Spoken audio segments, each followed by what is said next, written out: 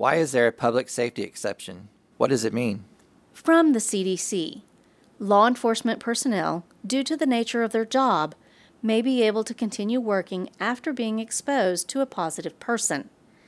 They also have increased screening measures, at-work procedures, and are evaluated on a case-by-case basis.